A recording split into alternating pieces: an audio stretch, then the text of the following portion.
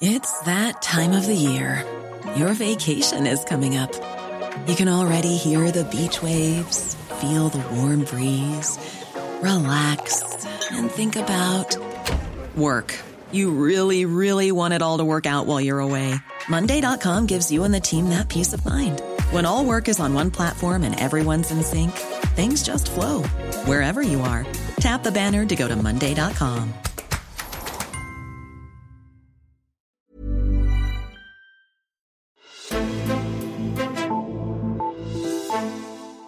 Et rygte, en idé, en teori går gennem den politiske journalistik i disse dage som et spøgelse. Muligheden for en regering med både Socialdemokratiet og Venstre. En SV-regering rykker nærmere, skrev Michael Christiansen, den berømte eks-spindoktor for Anders Fogh Rasmussen, her på Altinget i denne uge.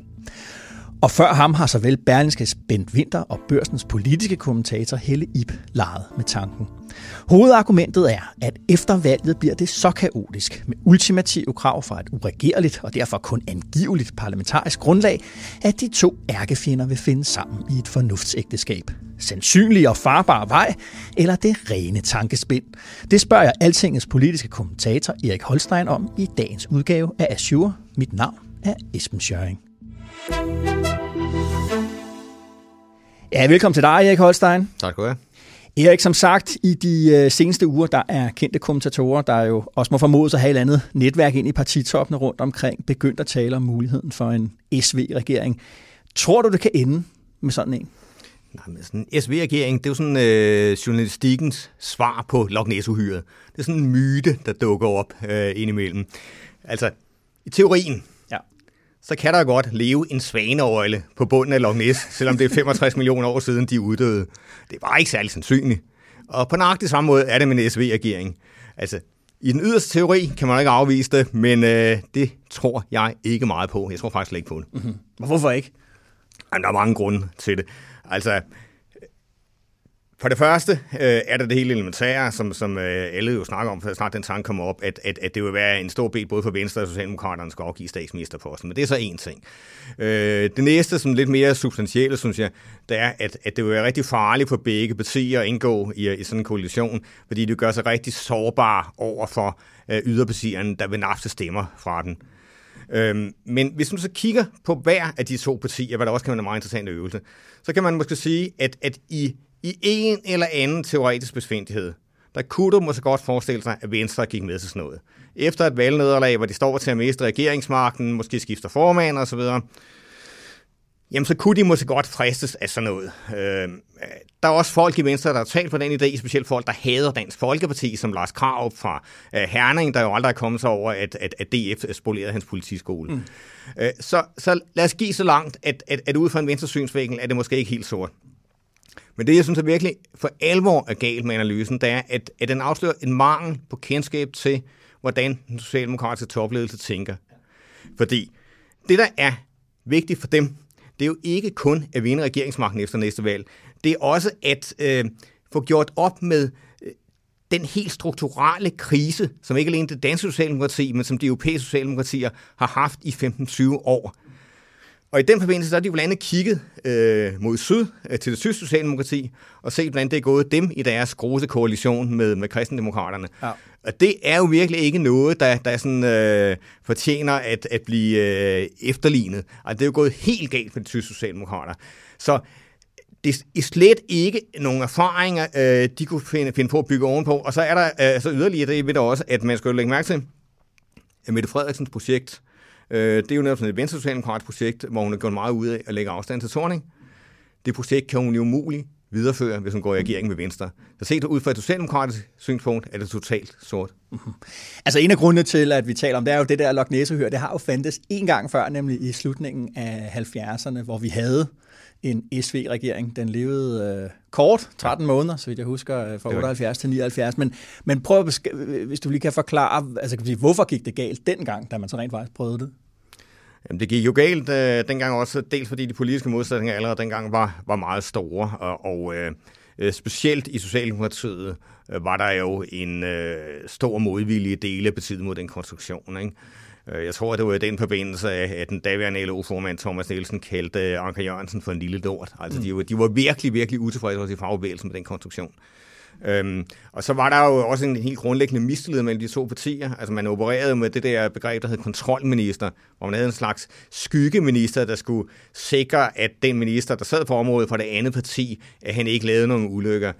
Så det var sådan en disharmonisk konstruktion lige fra starten af. Altså, dengang havde man også den der teoretiske idé om den der store arbejder-bondealliance, som det var dengang. Ja. Men altså, det ser meget smukt ud på tegnebrættet, men det har jo fattelig svært at fungere i praksis. Jeg vil gerne lige fokusere yderligere på de argumenter, der så er årsagen til, at man har spekuleret i, om det kunne komme på tale med en SV-regering den her gang også. Ikke? Det ene argument, der er ligesom to. Ikke? Det ene argument, det siger, at det bliver så svært for Mette Frederiksen at danne regering. Ultimative krav fra de radikale, Enhedslisten, hvad kan det ikke blive til? Så kan Venstre komme hende til undsætning. Hvorfor er det så forkert et scenarie at forestille sig? Jamen, det er det jo frem for alt, fordi hun ikke vil kunne føre den politik, hun gerne vil føre i en koalition med Venstre. Det er jo helt rigtigt, at den forudsætning, der siger, at det bliver ufattelig svært at danne regering, den er jo god nok. Altså, der er ingen tvivl om, at vi får den sværeste regeringsdannelse i 30 år, medmindre at der sker noget helt uforudset. Men hun vil jo forsøge alle mulige andre løsninger. Der er alle mulige andre modeller, der jo er langt mere tillokkende for Mette Frederiksen. Altså for eksempel en model, der hedder at få støtte fra SF og Enhedslisten. Dansk Folkeparti melder pas, stemmer gult. Så vil hun kunne danne regering med et relativt flertal. Ikke fordi vi har det der hedder negativ parlamentarisme. Der skal bare ikke være flertal imod regering. Der vil være en masse andre muligheder, hun vil afsøge. Selvom det bliver ufatteligt svært at komme igennem det der, så er jeg ret sikker på, at det nok skal lykkes. Og en SV-regering vil under alle omstændigheder være totalt kontraproduktiv for hende. Altså, det vil sige, du tror også, at altså selv hvis man kan sige, at hun havner i en situation, hvor hun kan ikke den regering som kongelig undersøger, Løkke kan heller ikke, så vil hun heller acceptere et nyvalg frem for at gå sammen med... Ja. Det vil jeg være ret sikker på. Altså, du kan godt tænke på, at det kræver ligesom den der ekstraordinære situation at lave den der store koalition. Altså i Tyskland, hvor det så netop er gået rigtig galt for Socialdemokraterne, der er det mindste en tradition for, at de store partier går sammen og så videre. Det er sådan almindeligt accepteret af vælgerne. Det er det jo ikke her. Og det her er man vant til at se Socialdemokrater og de sidste rigtig mange år Venstre som hovedmodstandere, hvor man helt naturnødvendigt kommer til at skuffe en kæmpemæssig vælgergruppe, hvis det er, at man pludselig glemmer al retorikken og går sammen. Med en modstander. Ja. Så er der det andet argument, og det er sådan lidt en variation om, det er at sige, jamen de gamle partier må holde sammen nu i det, vi kigger jo også ind i en valgkamp, der allerede nu er blevet døbt Cirkus Folketingsvalg, Rasmus Paludan, Claus Riskær, Nye Borgerlige. Det bliver kaotisk nu, må de gamle partier, der kender magtens mekanik, ligesom holde sammen, og derfor ligesom sådan, skal vi sige, for at holde de der rabiate stemmer fra fadet, søge sammen. Hvad siger argumentet der? Jamen, det argument vil jo give mening, hvis der var nogle fascistiske kræfter, der stod til at få mellem 45 og 50% af stemmerne. Men altså, Riskær sidste måling var det vist 0,6, han stod til, ikke? Altså, Rasmus Paludan, ikke? Altså, ingen tror, han kommer ind med en kæmpemæssig andel mandater, vel? Altså, det er jo mildt sagt tvivlsomt, at han kommer ind i det hele taget. Så der står nogle bizarre typer forskellige steder i nogle partilederrunder. Det er jo ikke et argument for at begynde at opføre sig totalt anderledes som politiker. Altså, det er at sætte tingene fuldstændig ud af proportioner, hvis man begynder at anvende den argumentation der.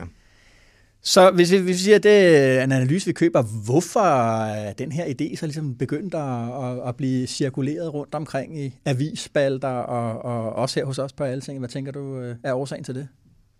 Jamen, det tror jeg, der er nogle helt banale grunde til det med, at det kan altid gå overskrifter. Altså sådan en analyse, der hedder nu en SV-regering på vej, den vil få mega mange klik. Ja. Det er så det ene. Men derudover så er det jo også ret tydeligt, at for nogle er det simpelthen et drømmescenarie. Altså, jeg tror, der går sådan lidt ønsketænkning i det for nogens vedkommende også. Ikke? Specielt dem, der meget, meget gerne vil se Dansk Folkeparti sætte uden for indflydelse, gerne vil se Socialdemokraterne dreje lidt til højre i den økonomiske politik osv. Der vil det jo være meget, meget tillokkende at få det der SV-scenarie. Så det spiller også en rolle. Og så ligger der selvfølgelig også det i det, at jamen, altså bagtæppet er jo anderledes, end det plejer at være, fordi man kommer til at få den der meget komplicerede regeringsdannelse efter alt at dømme sig. Så selve indgangsvinkel for at undersøge, om en SV-regering kunne blive en mulighed, den kan jeg sådan set godt forstå, men jeg synes, der mangler lidt analyse til bunds, før man erklærer det som noget, man skal tage seriøst. Vi må se, om dansk politiks Loch Ness-uhyre dukker op til overfladen eller ej. Erik Holstein, tak fordi du kiggede forbi. Tak. Ja, og inden vi sender dig videre i dagens tekster og gerninger, de her 3 nyheder fra Altinget til dig. Rød blok kan tælle til 90 uden Alternativet. Ja, Alternativets formand Uffe Elbæk meldte sig kort tid før sommerferien sidste år på banen som statsministerkandidat. Og samtidig meddelte han, at Alternativet, citat, vil trække sine mandater ud af ligningen og dermed hverken pege på Mette Frederiksen eller Lars Løkke Rasmussen. Men det seneste vægtede gennemsnit fra Altinget viser, at Mette Frederiksen slet ikke får brug for Elbæks tropper. Socialdemokratiet, De Radikale, SF og Enhedslisten når til sammen nu de 90 mandater. Men siden da har De Radikale med flere ultimative krav hævet indsatsen, og det kan, Elbæk eller ej, vise sig at blive et endnu større problem for Mette Frederiksen, det siger Altingets politiske kommentator Erik Holstein. Det er ikke længere urealistisk med et valgresultat, hvor Mette Frederiksen har flertal uden Alternativet. Spørgsmålet er så, hvor meget det hjælper hende. Som tingene har udviklet sig, ville det være bedre for Socialdemokraterne at have flertal uden De Radikale. Socialdemokratiet vil ikke afvise at give kommuner ansvar for ny seniorpension. Op til weekenden landede regeringen med De Radikale og Dansk Folkeparti den aftale om seniorpension, der skal være modsvar til Socialdemokratiets forslag om ret til tidligere tilbagetrækning, hvis man er særligt nedslidt. Men et er selve aftalen om seniorpension, noget andet er, hvem der skal administrere den. Og her bakker Socialdemokratiet op om at vente til efter folketingsvalget med at afklare, om det stadig skal være en kommunal opgave. Vi støtter gerne, at regeringen udarbejder en analyse af, hvilke relevante myndigheder, der skal behandle ansøgning om seniorpension, skriver medlem af Beskæftigelsesudvalget for Socialdemokratiet, Mathias Tesfaye, i en sms til Altinget. Forfatter bakker op om Pernille Weiss migrantforslag. Den konservative spidskandidat til Europaparlamentet nåede først at foreslå en migrationsordning, så 10 millioner afrikanere kunne finde vej til de europæiske arbejdsmarkeder og trække forslaget igen efter en noget hård på pladssætning fra partiets ledelse. Nu kommer forfatter Jens Christian Grøndal hendes første udtalelse til undsætning i en lang kronik i Altinget. Her var for en gang skyld bare en borgerlig politiker, der trådte ud af den lange skygge, som Dansk Folkeparti i årevis har kastet over dansk udlændingepolitik, skriver han i sin kronik.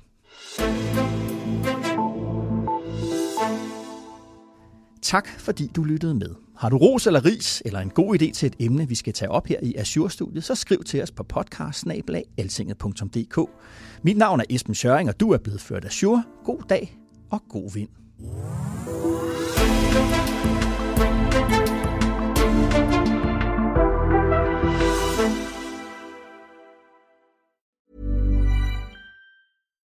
When you make decisions for your company, you look for the no-brainers. And if you have a lot of mailing to do, Stamps.com is the ultimate no-brainer. It streamlines your processes to make your business more efficient, which makes you less busy. Mail checks, invoices, legal documents, and everything you need to keep your business running with Stamps.com. Seamlessly connect with every major marketplace and shopping cart.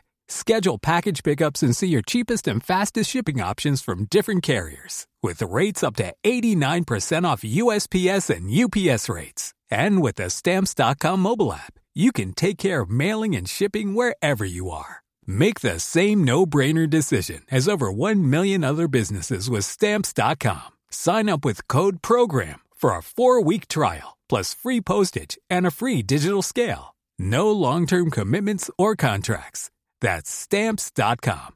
Code PROGRAM.